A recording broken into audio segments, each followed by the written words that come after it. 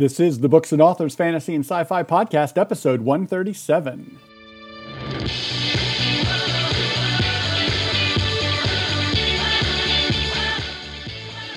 Good day and welcome to this episode of the Books and Authors Fantasy and Sci-Fi Podcast. I'm your host, podcaster, and author of Fun Fantasy Reads, Jamie Davis. This podcast is exactly what the title says it is, folks. It's a show focused on everything to do with fantasy and sci-fi books. We look at epic fantasy, we look at space opera, urban fantasy, swords and sorcery, you name it. We've got all the best and brightest authors from the various corners of the fantasy and sci-fi book world here on the show just for you. Kicking off things this week, I'll kick in with my own personal writing update. I just started writing the first draft of the new book in my Accidental Champion series. Things are just not as expected when Carrie Dix returns to Phantasma, and she doesn't return alone. I'm having a lot of fun getting this story started, and I can't wait to dig into the rest of it. So stay tuned for more updates. You can check out a lot more information about what I'm up to, including some early looks at excerpts from the new book over in my Fun Fantasy Readers Facebook group. I post sneak peeks of upcoming covers there too, along with special giveaways and a lot more. Just head over and visit my fan group on Facebook, Jamie's Fun Fantasy Readers. That's available there. And of course, you can also find out more about what I'm up to over at jamiedavisbooks.com. I look forward to hearing from you, and I hope you'll check in with me either of those places. Joining us this week on the show is author Kevin Potter. Kevin has been a storyteller for almost as long as he can remember. It started when he was 9, when a teacher asked him to write a 1-page short story, and he ended up writing a 9-page epic about a magical pair of shoes. From there, his storytelling naturally evolved into DMing his D&D sessions and other role-playing games with friends. Eventually, though, he shifted to writing down his own stories, and in 2013, he finally got serious and decided to try to do this as a professional author. Here's my chat with Kevin, and we talk about his Blood of Dragon series. A lot of books he's got there, and I think you'll enjoy hearing what we have to talk about.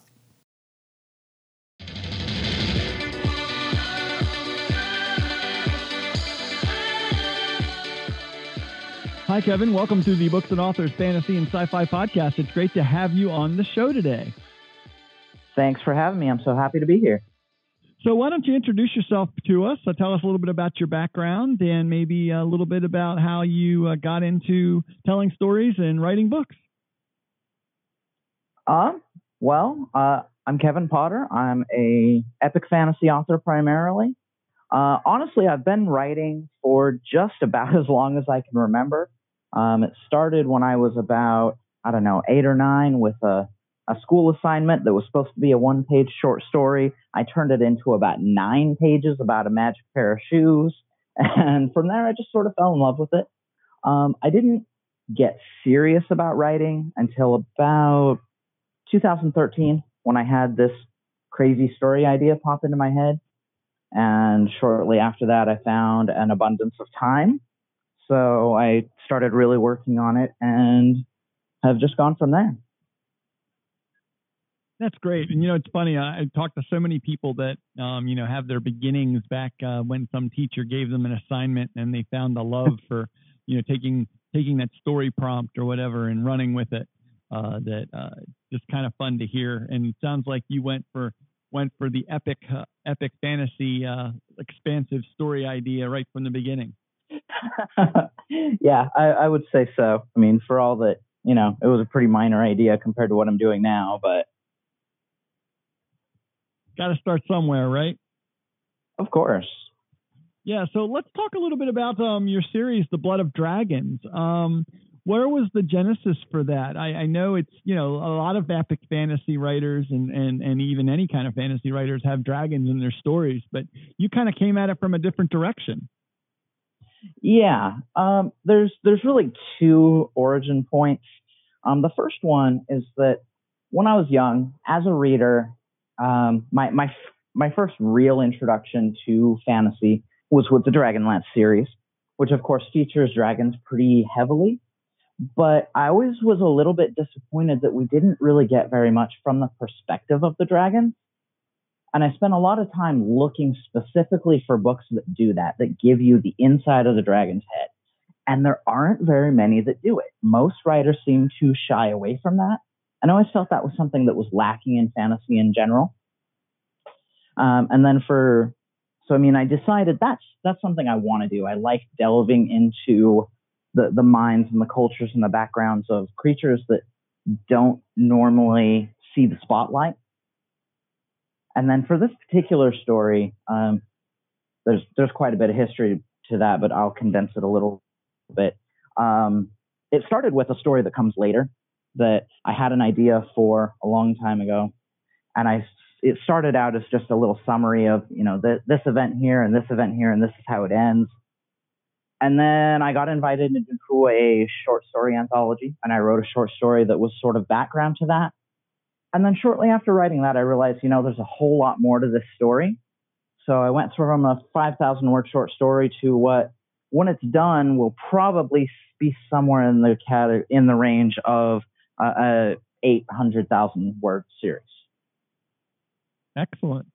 You're not the only person that, I've had, stories, longer books and novels come out of short story ideas that, started out as short format. But, I think the genesis of it really comes about from having, a memorable, strong character that, you want to learn more about. You want to take that inkling of a story and a background and everything and a history. And it makes you want to write more about it. It makes the readers want to learn more about it. Oh yeah, absolutely. So tell us a little bit about, what it's like making dragons, a character that people want to believe in and get behind. Usually they're either a sidekick kind of character or they're the bad guys. They don't get to be featured that often. Well, again, part of it comes back to, that initial fantasy exposure for me was with Dragonlance, where there's a lot of dragon side characters. And it always just sort of struck me as, well, you've got this epically powerful, super intelligent creature. Why would it be taking a backseat to what humans are doing? So from that standpoint, I just wanted to approach it as, okay, so you have this huge, ancient, powerful creature. What are its motivations going to be? What is their culture going to look like? What's their society going to look like? How are they going to relate to one another, especially when you're dealing with, different breeds of dragons that are occasionally coming together? What would all that look like? And I just sort of extrapolated it based on that. So what do you do to make that character relatable to a human being? So part of it is I humanize them to a certain extent. Like, I feel like, even this ancient, incredibly powerful creature is still going to have some, at least somewhat human thought processes. They've got the things they want and the things that they need, and they've got, at least to a certain extent, within a certain capacity, they're going to have empathy for others. They're going to have things that they want to do to help others of their kind, and there are things they're going to want to do to inhibit those that are working against them. And I really just use those things in conjunction to create this, what feels like a whole, complete, real person, if you will. Well, and I like the idea, the description you sent me was, that they don't want to have this, like, genocidal conflict with humankind. And right. Rather than have that conflict, they opt to, go into hiding, go into hibernation to avoid that, what they maybe, because they're more intelligent and more insightful, what they see coming that is going to be not beneficial to either side. Right. And it's like, there's opposition to that standpoint, of course, as there always is to any political idea. But, I always figured, if there was going to be a conflict between humans and dragons, And if dragons are intelligent and not just animals, like like what you see in like the movie Reign of Fire and stuff like that, if they're actually intelligent, they're going to look at that from a standpoint of, is this really worth it? Especially with the destructive power that they have, how much damage would they do to the earth in the process? And I feel like that would typically be the predominant way that they would look at it. So dragons show up in so many different types of fantasy stories. What is it you think there are about dragons and all the variations of them that exist that draw fantasy readers and make them such a popular character or creature to place into a story? I think a lot of it is just the draw of the unknown, of the other. And I mean, on top of that, though, we've got the fact that, as far as I know, every culture that I've actually looked into throughout human history, all of them have a dragon myth. Every single one, in some form or another. Like down in South America, they've got the Quetzalcoatl, and there's the Asian noble serpent-like dragons. Just everywhere you go, there's some myth that is either a dragon or something very close to a dragon. And I think that in and of itself creates an instant connection between most people and the idea of a dragon and what it could do and what it would do. It almost has to be because of the fossil evidence that, shows up when a hillside, landslide happens and exposes a layer of previously hidden terrain that has a skeleton of a dinosaur or something in it. It wouldn't take much for a tribal culture to take one look at that and say, well, that used to live. It may still live. It must be a fill in the blank here dragon creature, right? Oh yeah, absolutely. I mean, I could easily see something like a pteranodon or something like that, finding that skeleton and be like, well, that looks like a flying lizard to me. So, and then you have your dragon myth spring from that. And, as we know, there are dinosaur bones everywhere, all over the earth. So, I mean, that's definitely a plausible reason for it. So when you create your stories and you start building characters, what kind of work and development do you do? I mean, it sounds like you've done a great deal of world building to come up with the ideas of the dragon kind and humankind opposition and conflict and a unique way to resolve that or potentially resolve that conflict. But what about characterization and characters? How do you dig into that? Honestly, I'm almost entirely what I call a discovery writer. I don't like the term pantser. Don't ask me why. It's just something that's always irked me. Anyway, getting off topic there. But it's like when I write a new story, I have a few points that I know I'm going to hit. I usually have an idea of how it ends. But pretty much everything else is just kind of spur of the moment. Well, this sounds good, and that would be cool. And the characters really just evolve naturally for me. It's almost like having a conversation with someone you've just met. Well, what would you do in this situation? If this comes up, what's that going to do? And that's just the way that I sort of get to know my characters. And then I place them in whatever situation and I just see what happens. Yeah, I think I fall like I look at that, the plotter discovery writer continuum as, a sliding scale. And depending on the series I'm writing at the time, the books I'm writing at the time, I know I fall somewhere in the middle of that scale, sliding one direction or the other, depending on the story.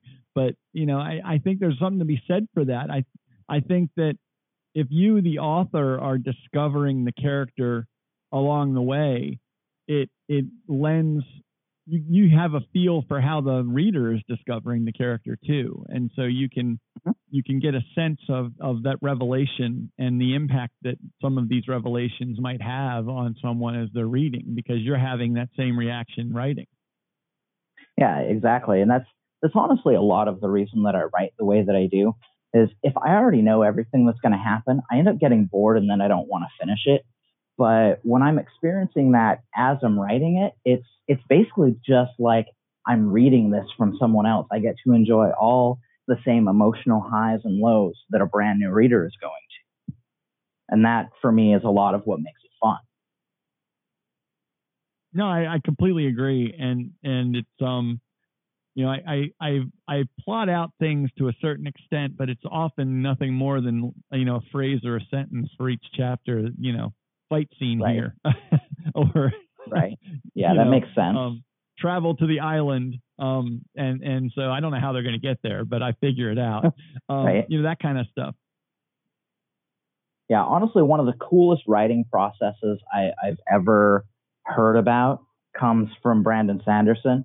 It's like I watched all his online classes once upon a time, and he talks about how he extensively plans out his plot lines and where he's going to go with everything, but his characters he discovery writes from the very beginning. And that always seemed like a really awesome mix of the two methods to me. Because, I mean, you see a lot of people that are really heavy plotters and they plan everything in advance. And yes, usually their plot is amazing and their ending is incredible. But a lot of the times their characters just kind of fall flat. Yeah, I see that.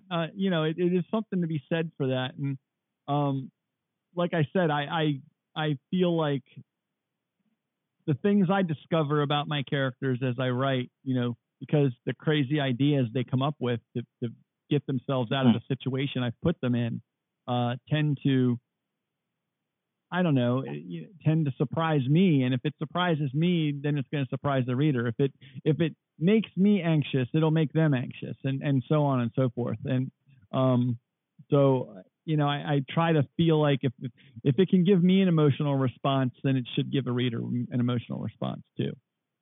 Oh yeah, absolutely. Like one of the coolest experiences I've ever had is I'm in the middle of writing this emotional scene and I literally feel myself tearing up as I'm writing it. And that's like, wow, I'm writing this and it's having that effect on me. That's going to be awesome.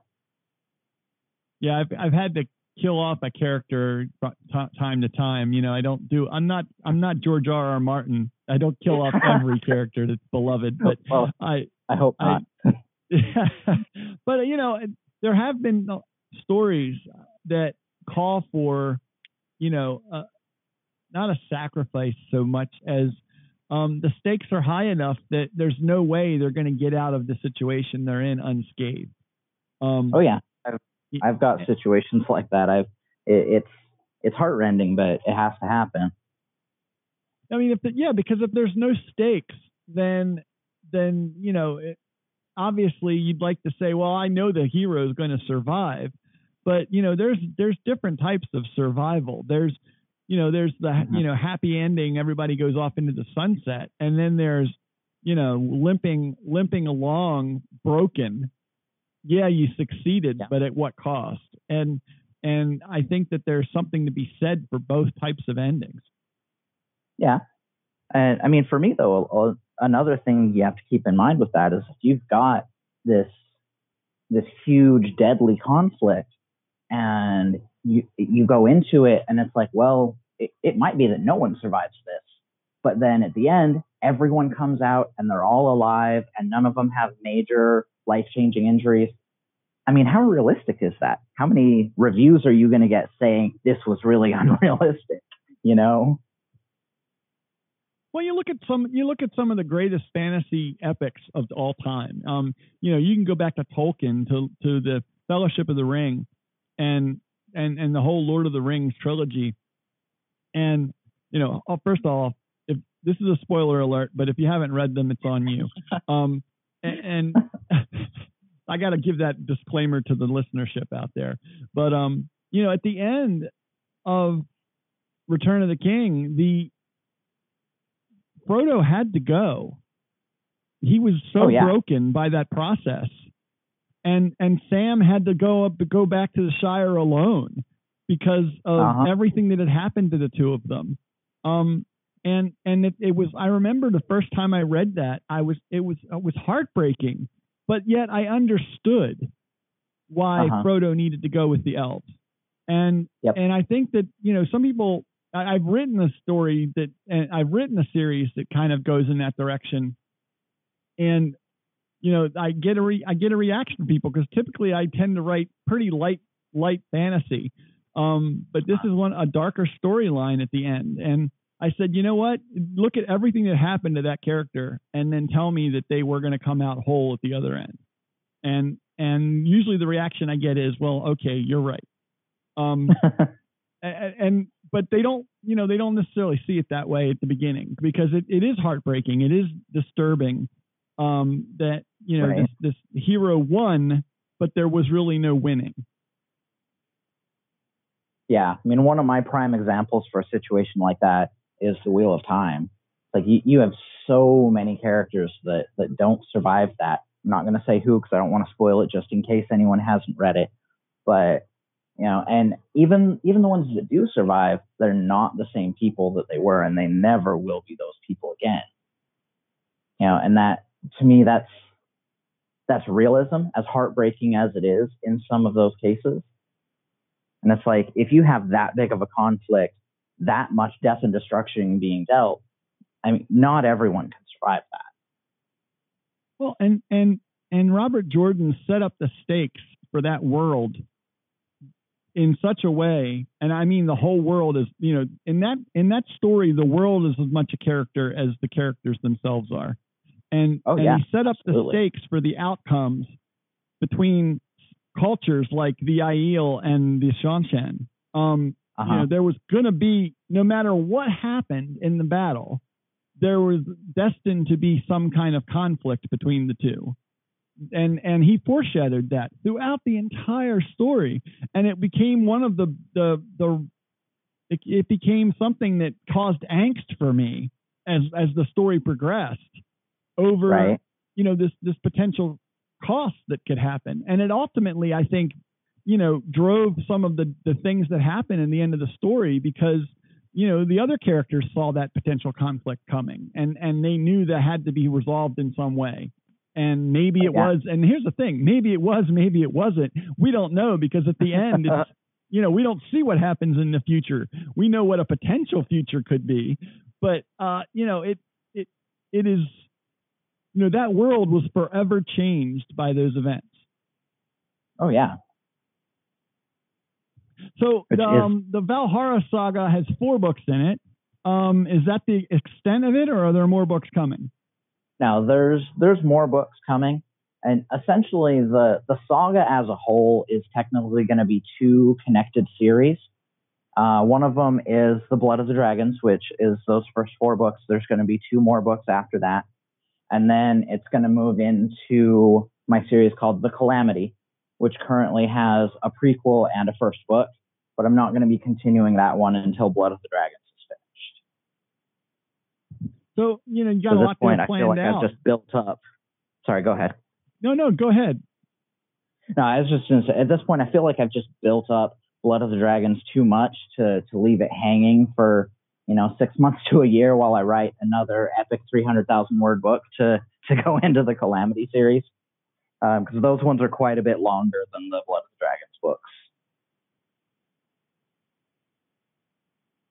So when you are planning the next book, what are you thinking? That you said the next book's coming out in September? Yes.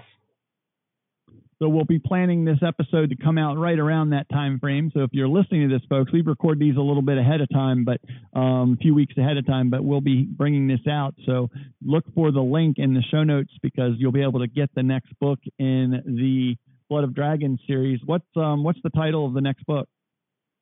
That book is called Revenge of the Overlords.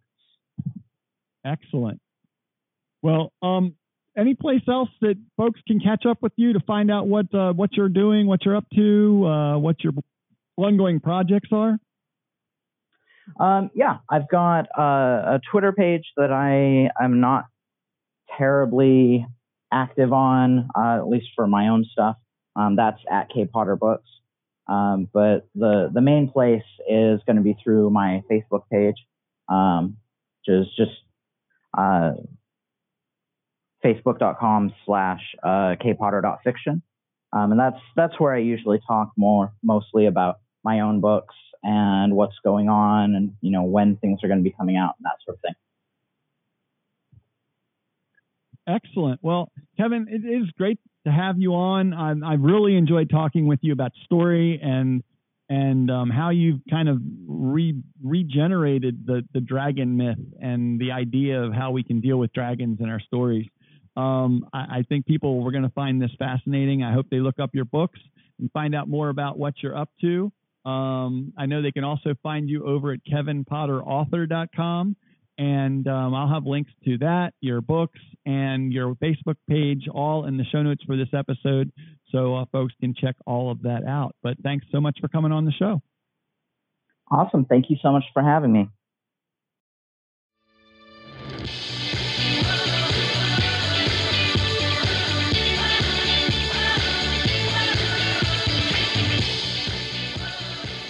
That's going to wrap up this episode of the Books and Authors Fantasy and Sci-Fi Podcast. I hope you'll catch up with us for more and a lot of other good stuff over at the Fantasy and Sci-Fi Focus community. You can find them over in the group on Facebook and over at fantasy-focus.com. Leave a comment on this episode and let me know what's on your mind.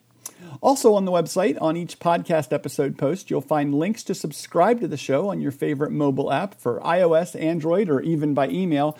Make sure you do that because you don't want to miss any of our upcoming episodes, including our next episode with author P.D. Aliva.